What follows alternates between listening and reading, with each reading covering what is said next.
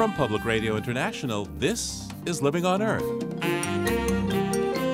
I'm Steve Curwood. U.S. and Saudi diplomats have pressured the major economic nations of the G20 to ditch all mention of climate finance from a vital upcoming meeting, and that could be bad news for the American economy.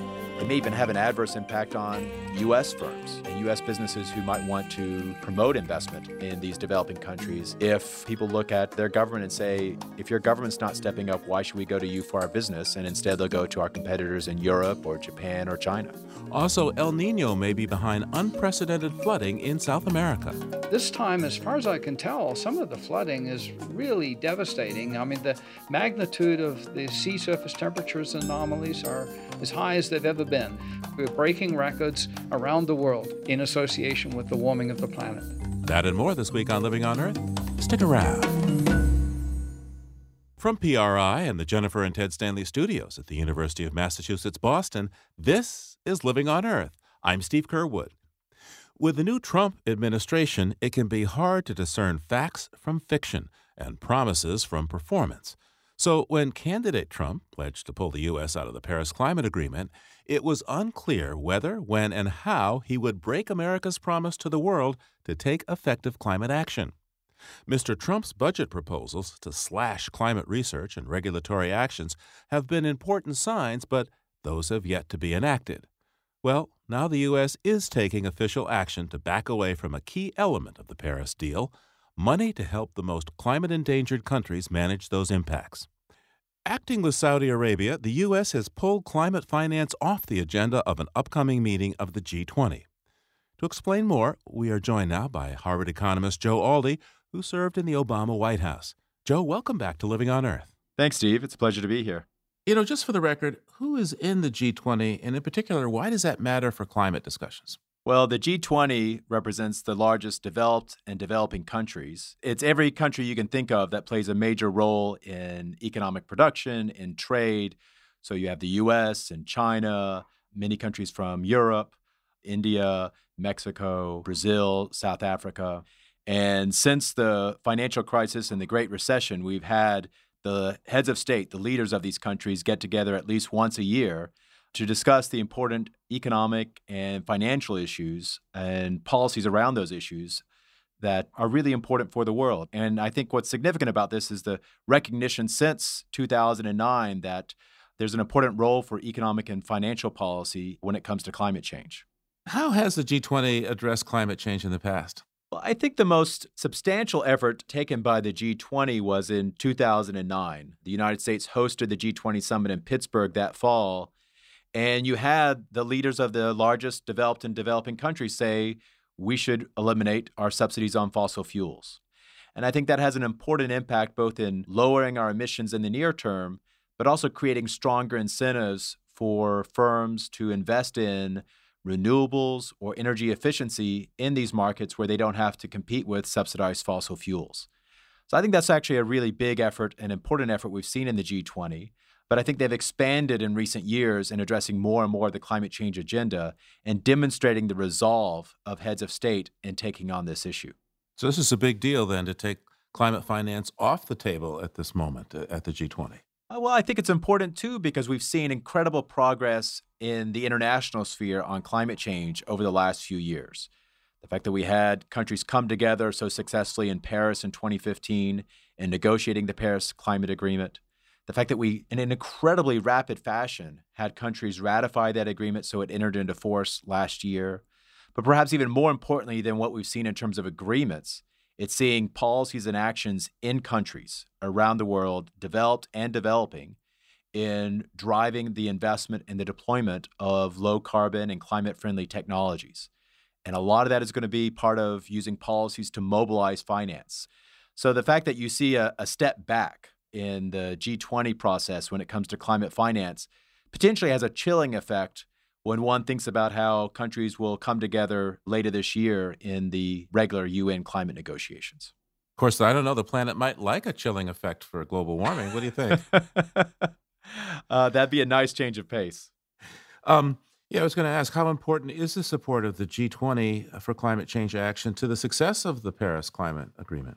Well, a big part of the Paris Agreement is recognizing that we're trying to drive emission reductions around the world. We had an unprecedented number of countries say, here are pledges for reducing emissions. But a number of those developing countries said, we can do more in reducing our emissions at home if we have adequate climate finance. And since most of that finance will come from those members of the G20, I think it's important that we move forward in identifying our means of finance and the most effective ways of financing those efforts.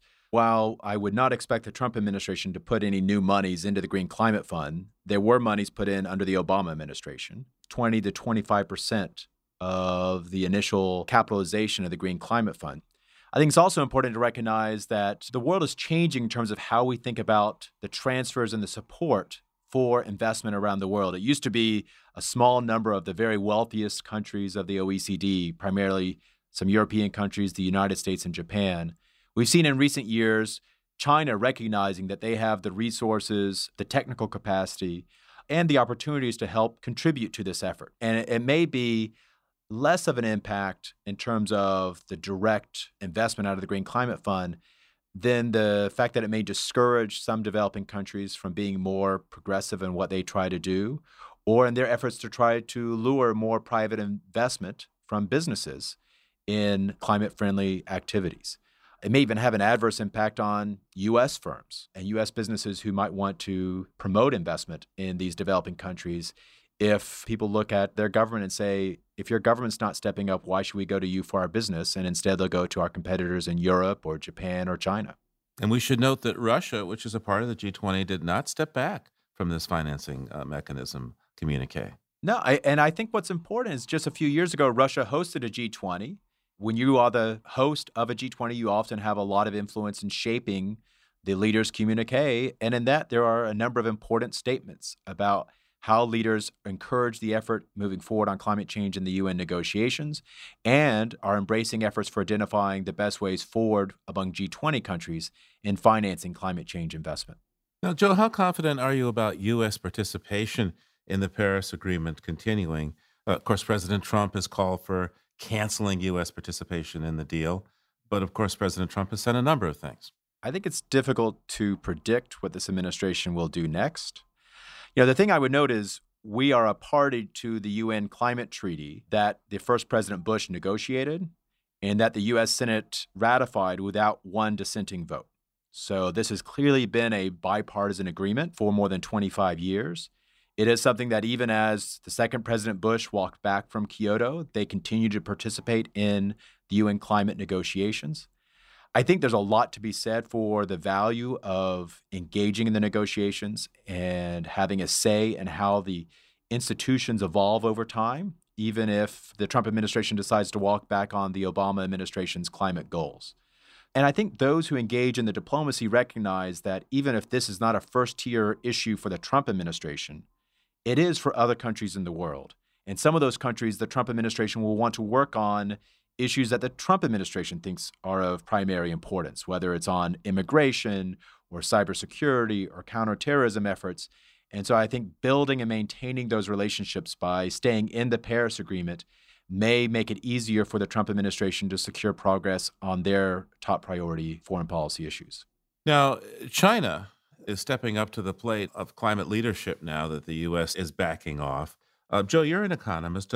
What implications does that have for not just global climate politics, but the global and U.S. economy? Well, I think that it's important that a predictable policy framework can create strong incentives for investment, and especially investment in the clean energy sector. We've seen incredible investment in China, not just in renewable power and the deployment of it, but in the manufacturing of it. China now is the leading economy when it comes to the manufacture of solar panels and the components that go into solar panels. And I think their continued progress in climate change policy domestically, the fact that they plan to move forward with an economy-wide cap-and-trade program here very soon, sends continued signals that there will be a market for these technologies.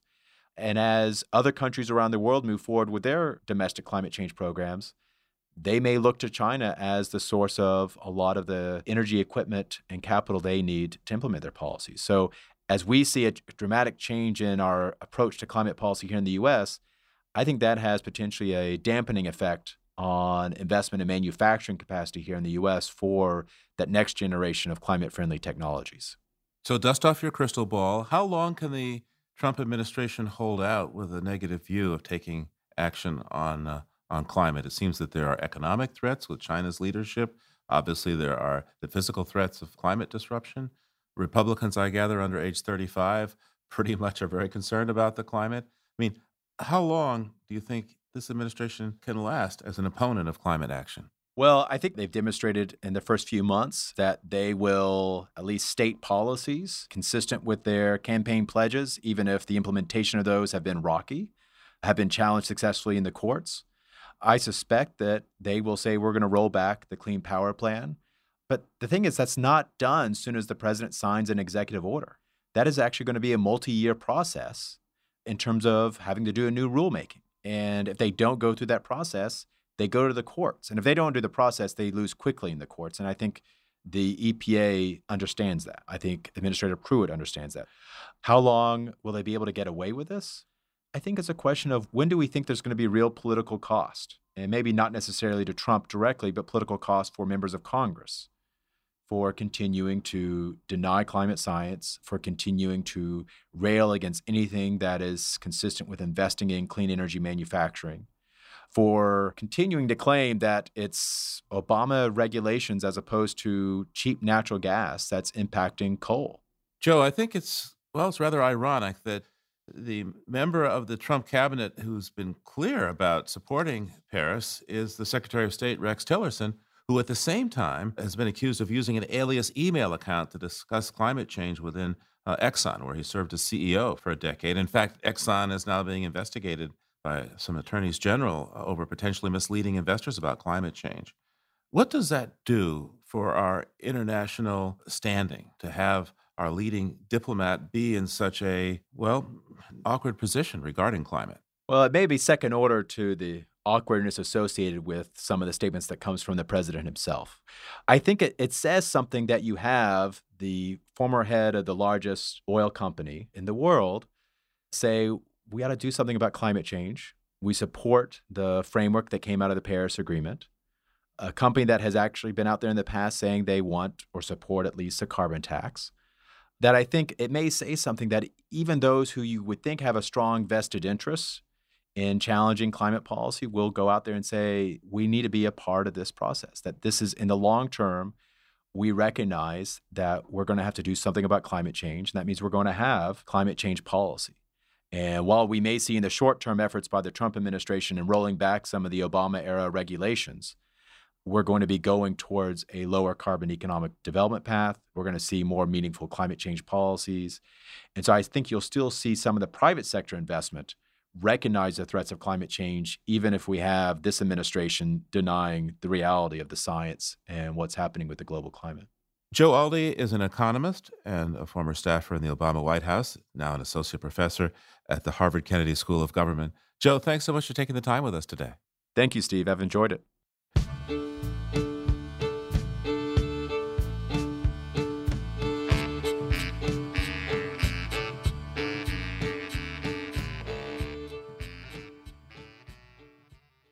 If you like what you hear on Living on Earth, please join us with a gift of $5 or more. Just go to loe.org and click on Donate at the top of the page. And thank you.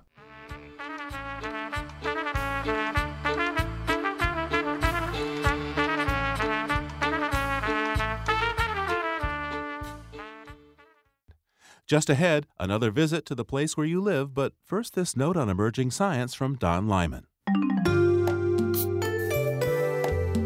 The common swift has an evocative name, but maybe it deserves a different label, such as persistent or enduring, because scientists at Lund University in Sweden have discovered that this medium-sized bird, with its 15-inch wingspan, can fly for 10 months at a time without landing. No other species of bird remains airborne for that long. The researchers followed 13 swifts, some over a 2-year period, using a device called a microdata log that was attached to each bird and recorded whether the birds were in the air, where they had been, and how fast they were flying. Their findings revealed that these common swifts landed for just 2 months a year during the breeding season in Central Europe. The remaining 10 months were spent in the air, migrating and spending the winter south of the Sahara Desert. Some of the birds landed for brief periods during the night, but even these birds spent more than 99% of the 10-month period in the air. And data from some swifts show they did not land at all for 10 months. The scientists said that this new finding raises new questions, such as how the birds deal with high energy needs while flying nonstop for 10 months, and how they sleep in the air.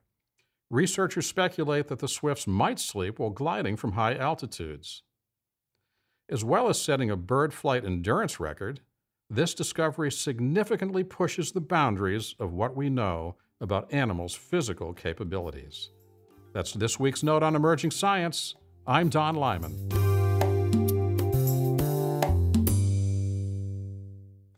Unprecedented flooding has swept through Peru in recent days, leaving parts of its capital, Lima, buried under feet of mud. Heavy rain along the west coast of South America is often due to El Niño, the presence of warmer than usual water off the coast there that often has profound effects on weather around the globe.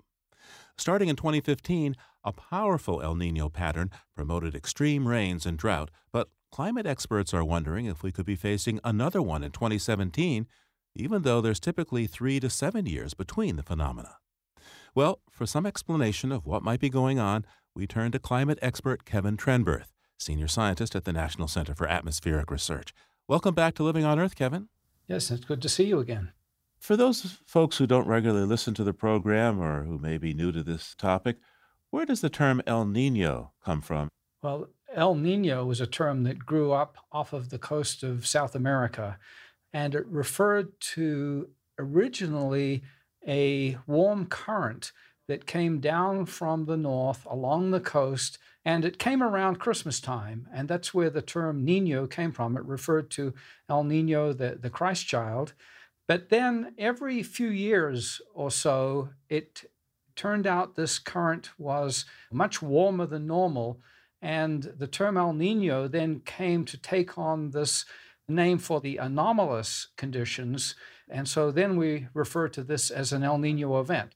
In more recent times, it's been recognized that this coastal event is very much related in general to a basin-wide phenomenon, and that's the one which is important for many other parts of the world as well.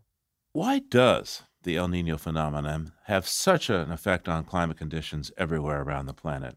It relates to the sea surface temperatures and the fact that it occurs in the tropics. And right now, there's sort of a coastal El Niño event off the coast of Peru. The temperatures there are more than 3 degrees Celsius, over 5 degrees Fahrenheit above normal. And as a result, that becomes a center of action. That's where all of the air tends to move towards. There's heavy rainfalls that occur there. In turn, those heavy rainfalls change the heating patterns in the atmosphere, and that acts a little bit like a rock in a stream, and it sets up ripples downstream, and so it affects the jet stream over North America and other places around the world. And so it changes the weather patterns. Now, recently we've seen these horrific floods in Peru that are related to, as you say, a coastal El Niño. How unusual are these floods, and coming right on the heels of the California flooding? Yes, it's not uncommon actually to have some sort of a mirror image across the equator. So we have flooding in California, and we have flooding in coastal South America. Last year we had flooding in Missouri. At the same time, there was major flooding in Bolivia. And this time, as far as I can tell, some of the flooding is really devastating. I mean, the magnitude of the sea surface temperatures anomalies are as high as they've ever been. What does this phenomenon, what do these floods tell us about the likelihood of a global El Niño emerging again? Seems like we just had one. Yes, it's very interesting from that standpoint because we've had this major El Niño event from 2015 through 2016, and it died away about a year ago. And to have another one developing along the coast of South America so soon is quite unusual. And so it's a big question as to whether this will now expand into the Central Pacific, especially since it's coming so closely on the heels of the previous event. Yeah, it seems that for years there was some regularity to these cycles. El Nino and then La Nina is the opposite, right? How much of that has changed, do you think? Yes, so conditions are very seldom average in the tropics. It's nearly always going from El Nino to La Nina, which is the cool phase in the tropical Pacific, and then back again. And the average period is around 4 years, but we generally say that it's, say, 3 to 7 years because it's not a complete rhythm. So having another one almost a year after the previous one is fairly unusual, but not unprecedented. So, what is the relationship, if any, between climate change, climate disruption, and the El Nino phenomenon? This is a really good question. We're not sure exactly how the El Nino phenomenon will change or whether it will change much in association with the climate change aspects. What is clear, though, is that when it rains harder. There's a greater risk of floods. And at the same time, other parts of the world are suffering from droughts. And so both the droughts and the floods become more extreme in association with the global warming aspects. So, we've had an unusual year. California is just emerging from a lot of flooding. Chile, Peru are suffering from flooding right now.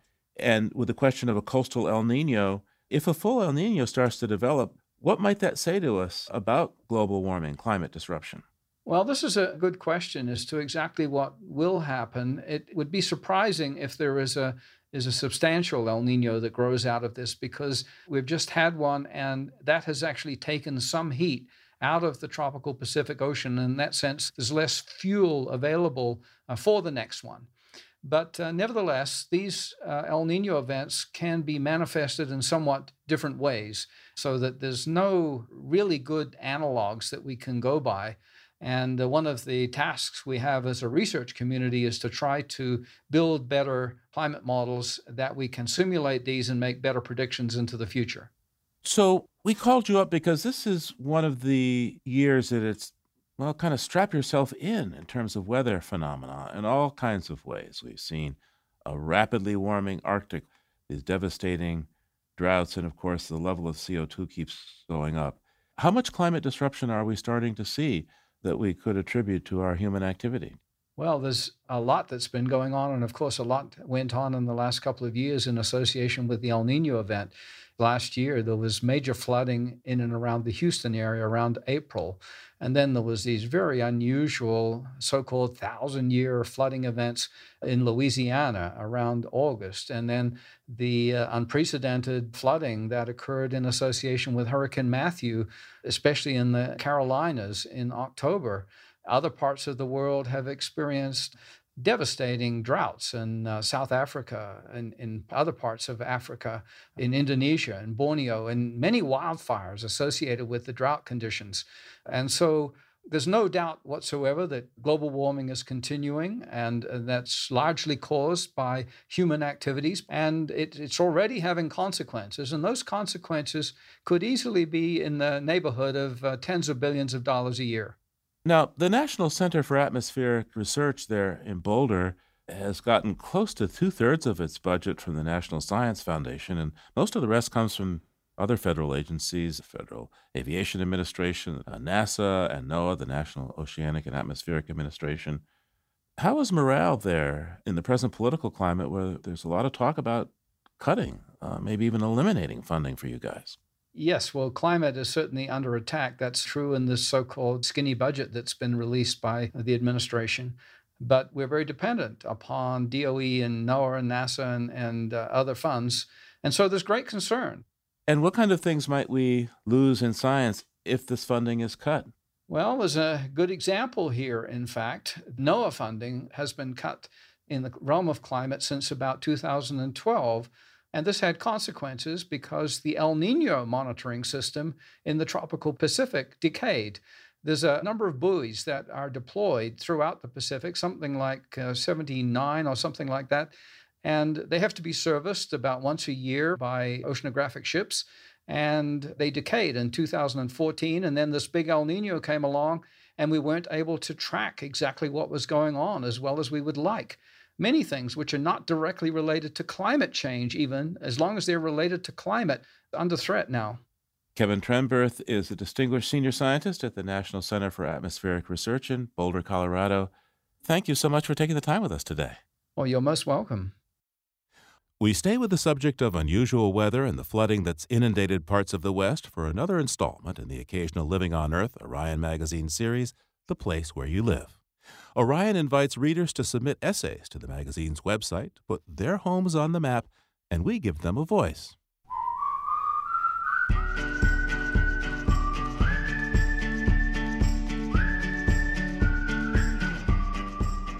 This essay takes us to a hidden world in California. I live with my husband and our daughters in Sacramento, California, along the American River. We look like we're situated in the middle of the city, but when you walk into the backyard, it's as though you've traveled through a portal and you ended up in an episode of Wild Kingdom. It's this river and the wildlife that defines this place that we call home. I'm Jennifer Berry, and this is my essay on the American River. Bundled in warm clothes, we breakfast along the American River, enjoying a temporary parting of clouds after weeks of rain. We eat in silent reverence for the landscape we call home, absorbing the transformed land. The river rose an estimated 15 feet, burying trees to their canopies, swallowing the island between its two forks, and marooning logs and entangling debris atop bushes. This spooky sea climbed up the bank towards our home. Our resident osprey flies by the first time this year. I exhale, relieved. I noted its absence and wondered if this unrecognizable river drove it away. I noted the unusually close proximity of the red-tailed hawk resting on our breakfast table. Then the Cooper's hawk, waiting on the nearby perch we mounted for songbirds. We talk about the ground-dwelling creatures of the island and riparian corridor that were washed away. What happened to the coyote pack that ruled the riverbeds and met our gaze on frequent encounters? The beaver dam upstream has been swept away too. No wading birds, except a lone great egret braves the turbulence, standing upon a snarl of tree branches and roots in the middle of this sea, staring into the white-capped muddy current. I want to interpret this as destruction, but nature has other ideas. The great blue herons fly in on schedule and claim their nests in the rookery. Abundant tree swallows fly at sharp angles and dips. Winter's diving ducks have repositioned themselves away from the swift current to feed, bobbing on the choppy surface between dives. And the cottontails and quail moved out of the floodplain and into our hedges. Canada geese settle onto the first land exposed as the river recedes. My husband spots a California sea lion upstream, chasing this year's healthy run of fish more than 80 miles up the delta. It's dusk. I'm out at the river again. I admire the silhouettes of the naked trees and the sky's light that illuminates the river. I note the biorhythms of the natural world, and I am awed and comforted by its ability to adapt and carry on. Back at our home, the landscape looks like it's been through a natural disaster. The riverbed has been reformed into strange land masses, and the rolling hills on the island between the forks are now eroded cliffs. And giant trees have been knocked down, carried downstream, and deposited in the weirdest of places. And the trees and bushes still standing are matted with debris and human litter. I want to be sad when I see it, but the life all around me doesn't let me. Nature has this way of surviving in the middle of the aftermath of this flood. And I come to realize that nature doesn't think about what was like we do. It just works with what is. Even after years, we see something amazing every day, whether it's a family of beavers swimming across the river at sunset, an osprey with a giant fish flopping in its talons so close I can look in its eye, or a group of bucks with enormous antlers swimming across in this tight-knit pack and then galloping through the hills onto the other side. And we have coyote packs that run along the river and howl late at night, and we'll fling ourselves from our beds and run out onto the patio to see if we can see them. My husband and I have a tradition. Every night when the sun is about to go down, one of us calls sunset, and we stop what we're doing. We grab our binoculars and our dogs, and we head out to our Adirondack chairs and watch as the natural world goes about its nightly routines, reconnect with each other, decompress, recompose ourselves. And there's something amazing about communing with nature in that way. It's alive out here, and that does something to your soul when you're a part of it. And I don't know that we could separate this location from who we are anymore. That's Jennifer Berry and her essay on floods in her backyard on the American River. You can find details about Orion Magazine and how to submit your essay if you want to tell us about the place where you live at our website, loe.org.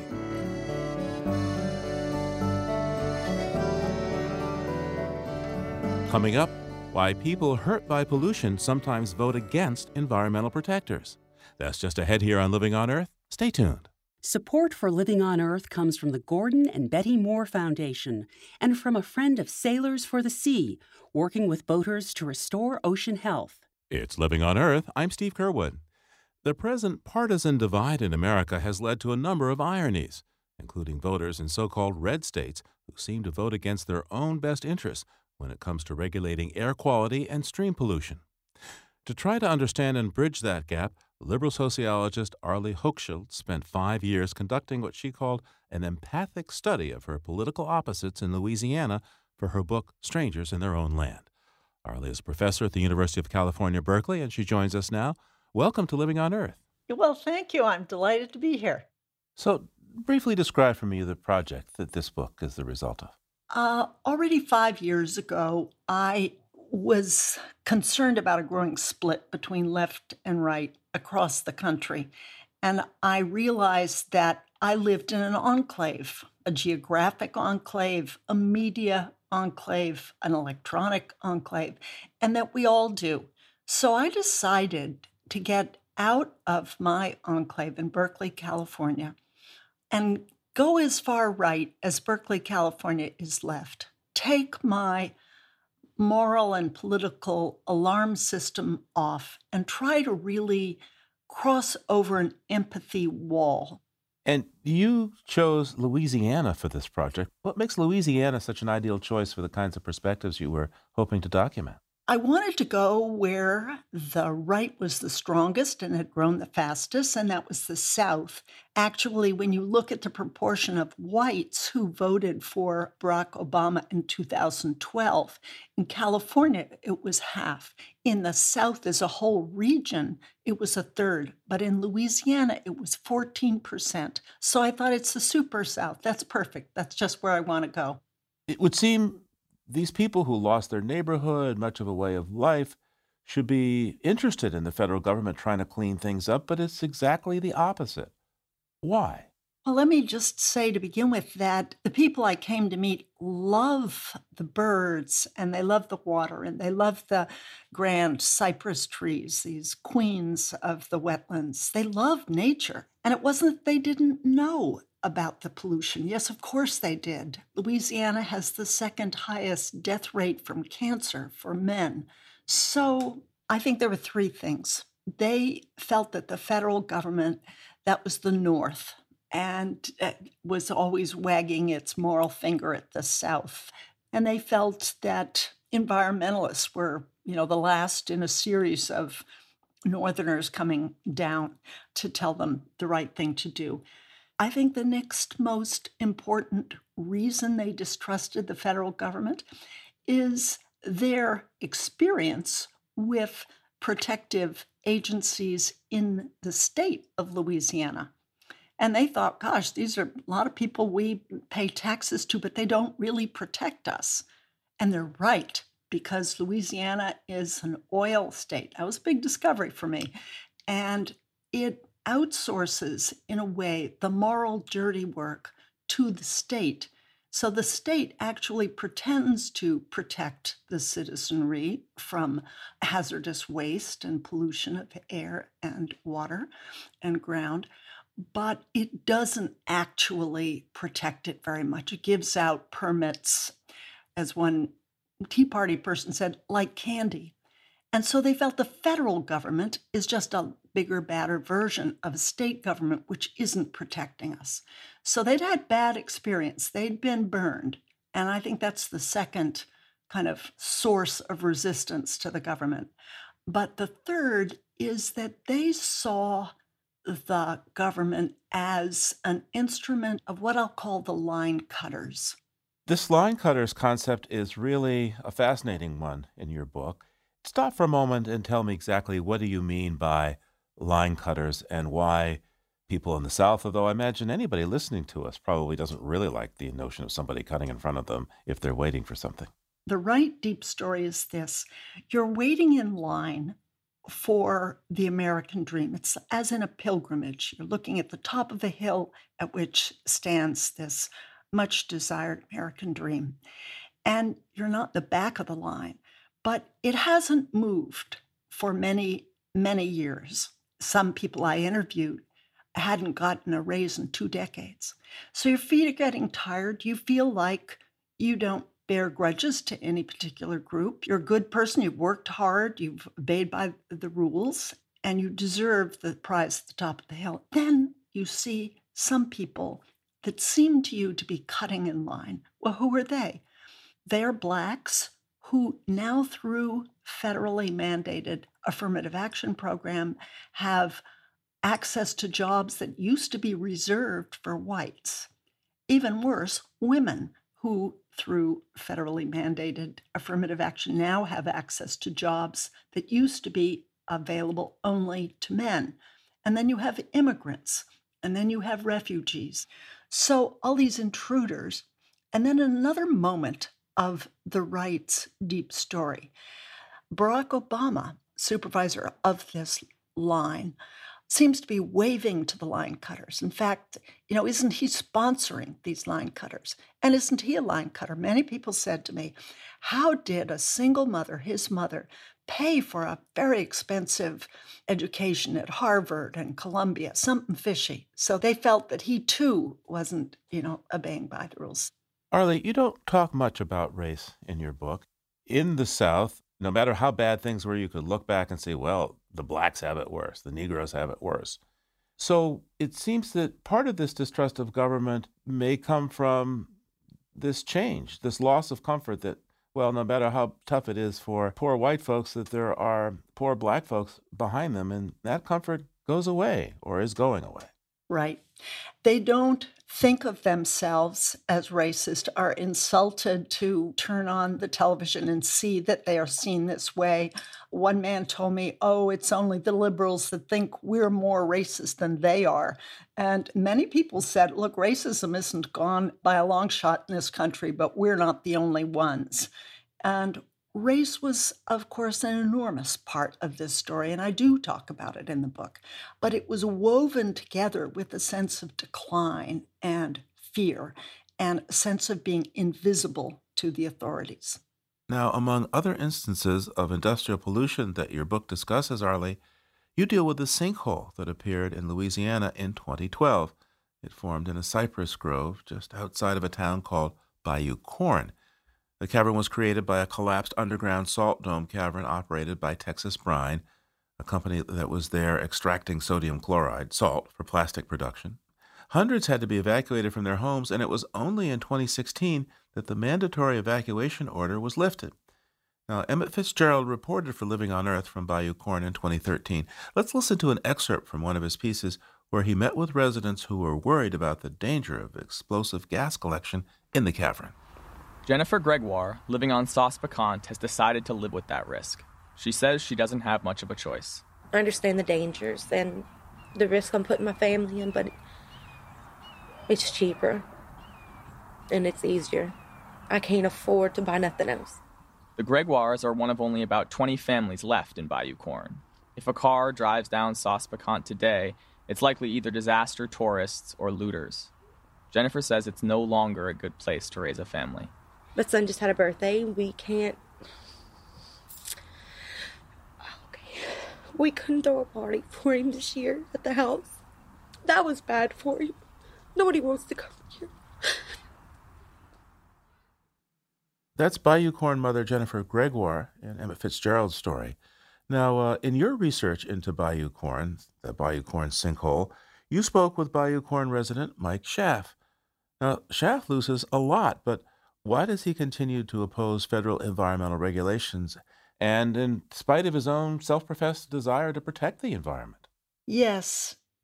It's poignant because the first thing Mike told me is, the problem with the federal government is it takes community away. It supplants community.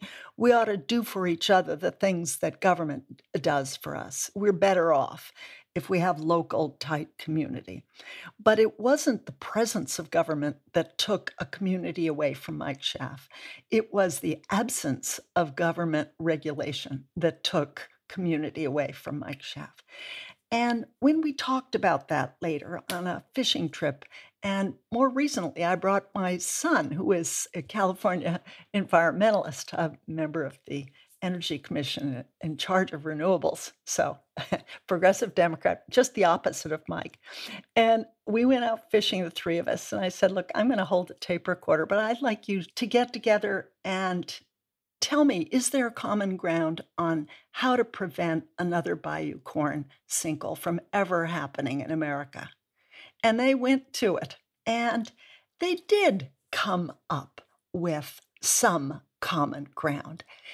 And Mike, very hesitant to call for regulation. He had been so exposed to a bad model of government, and he'd spoken out at one after another meeting to deaf ears. And he feared that the federal EPA was as bad as the Louisiana one. And yet, when David said, yeah, but what else are we going to do here? And there is a possibility of good government. Look, over in California, we have a much more tight regulation and less pollution, and you could have it too. And when he put it that way, Mike said, well, it's not fair that some states are the polluted states and have the worst health. We should live in the United States where every state has the same degree of health and cleanness of the environment. So the common theme of your book is these folks who really have been given the short end of the environmental stick. And you kind of divide them, you're a sociologist, so you have sort of three categories of folks that you talk to. I think one category you call the team players, another you call the believers or the worshipers, and then you have a category you call the cowboys. Who are these people and what influences their Tea Party politics in the face of environmental, environmental dysfunction, environmental degradation?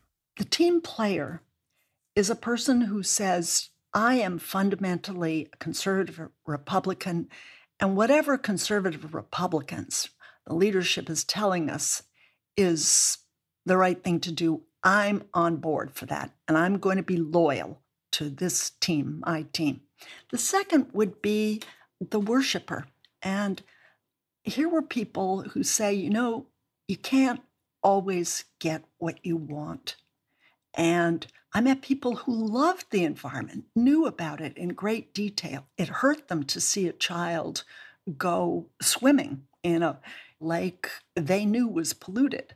So it's not that they had inured themselves to a love of nature, no, but they felt like they had to renounce that love and in a way say, look, pollution is the sacrifice we make for capitalism. And the third would be the cowboy. The cowboy, very differently from that, says he can't afford to love nature. What he does is say, look, I'm tough, you're tough, Mother Nature's tough, we're all tough, and she can take it. Mother Nature will recover. I won't be hurt, you won't be hurt. Each of them takes pride at a different moment, takes honor from a different emotional moment in their heart. Arlie, drill down a bit for me on one of these. Tell me, particularly, what role does Christianity play in how the far right thinks about environmental regulation? Those people who look to fundamental Christianity. Yes, many of the traditional leaders of the evangelical church have put a great distance between their faith and protection of the environment, so that environmentalists are seen as almost animists, that worship the earth instead of God. But there's a growing group of evangelicals who have embraced the idea of creature care and that this is God's creation and we must protect it for posterity. But they do it with, again, a different set of meanings. There are people, a group, Christians, for saving mountaintops, but it's for the sake of the unborn child. So it's got a different take. Recent statistics show that the life expectancy of white working class people is declining in this country. How might this be tied to the appeal of the Tea Party to folks who are nonetheless suffering some substantial environmental outrages? Yes, you're right. Declining, and there's a higher rate of suicide and drug abuse and alcohol abuse. It's a despair. It's a sign of despair, actually. It's almost like what happened to black men, what hit black men earlier is hitting blue-collar white men now, or the fear of it, that the decline of jobs, automation being a major cause of that, is terrifying. You spent many hours in conversation with Donald Trump supporters. You did the end of your research just as the election was approaching last year. How does Donald Trump's rhetoric on environmental issues appeal to these folks on the Tea Party right? Or is there something else about what he says that appeals over the environment and other matters? You have it right the second way. They don't love him for selecting Pruitt, who's now going to cut the EPA by a quarter, I guess, of its staff and undermine the Clean Air and Clean Water Act. No, but they do like the whole idea of a candidate who seems to recognize them.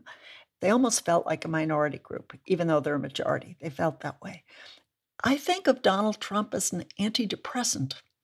You see anger, but in the title of my book, there's also mourning. Anger and mourning on the American right.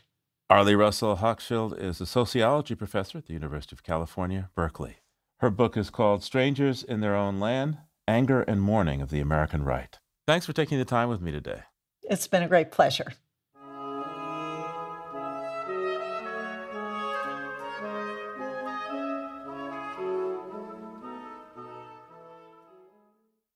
Next time on Living on Earth, chemicals that disrupt the hormone system can reduce fertility and more. Those men who have poor reproductive function, say low sperm count, several studies have now shown that their overall mortality is higher. In other words, they will die earlier. The dangers endocrine disruptors pose for men's health. That's next time on Living on Earth.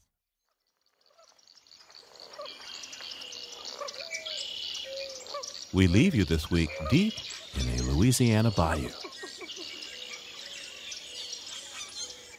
It's dawn in early spring at La Cassine Pool, a national wildlife refuge.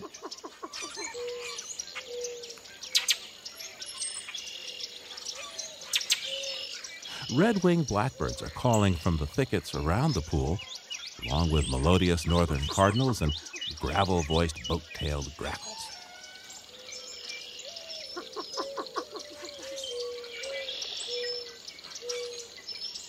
Along the water's edge, common moorhen darts in and out of the rushes, and a least bittern calls above a chorus of northern cricket frogs.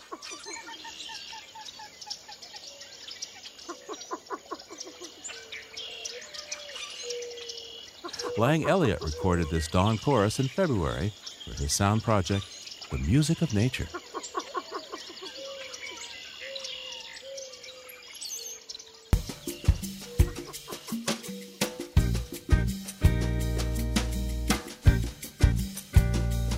Living on Earth is produced by the World Media Foundation. Our crew includes Naomi Ehrenberg, Bobby Bascom, Savannah Christensen, Jenny Doring, Noble Ingram, Jamie Kaiser, Don Lyman, Alex Metzger, Kit Norton, Helen Palmer, Adelaide Chen, and Yolanda Omari. Tom Tiger engineered our show with help from John Gesso and Jake Rigo.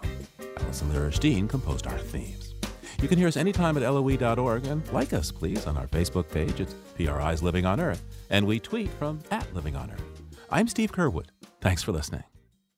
Funding for Living on Earth comes from you, our listeners, and from the University of Massachusetts Boston, in association with its School for the Environment, developing the next generation of environmental leaders, and from the Grantham Foundation for the Protection of the Environment, supporting strategic communications and collaboration in solving the world's most pressing environmental problems. Support also comes from the Energy Foundation, serving the public interest by helping to build a strong, clean energy economy, from Carl and Judy Fehrenbach of Boston, Massachusetts, and from Solar City, America's solar power provider. Solar City is dedicated to revolutionizing the way energy is delivered by giving customers a renewable alternative to fossil fuels. Information at 888-997-1703. That's 888-997-1703. PRI, Public Radio International.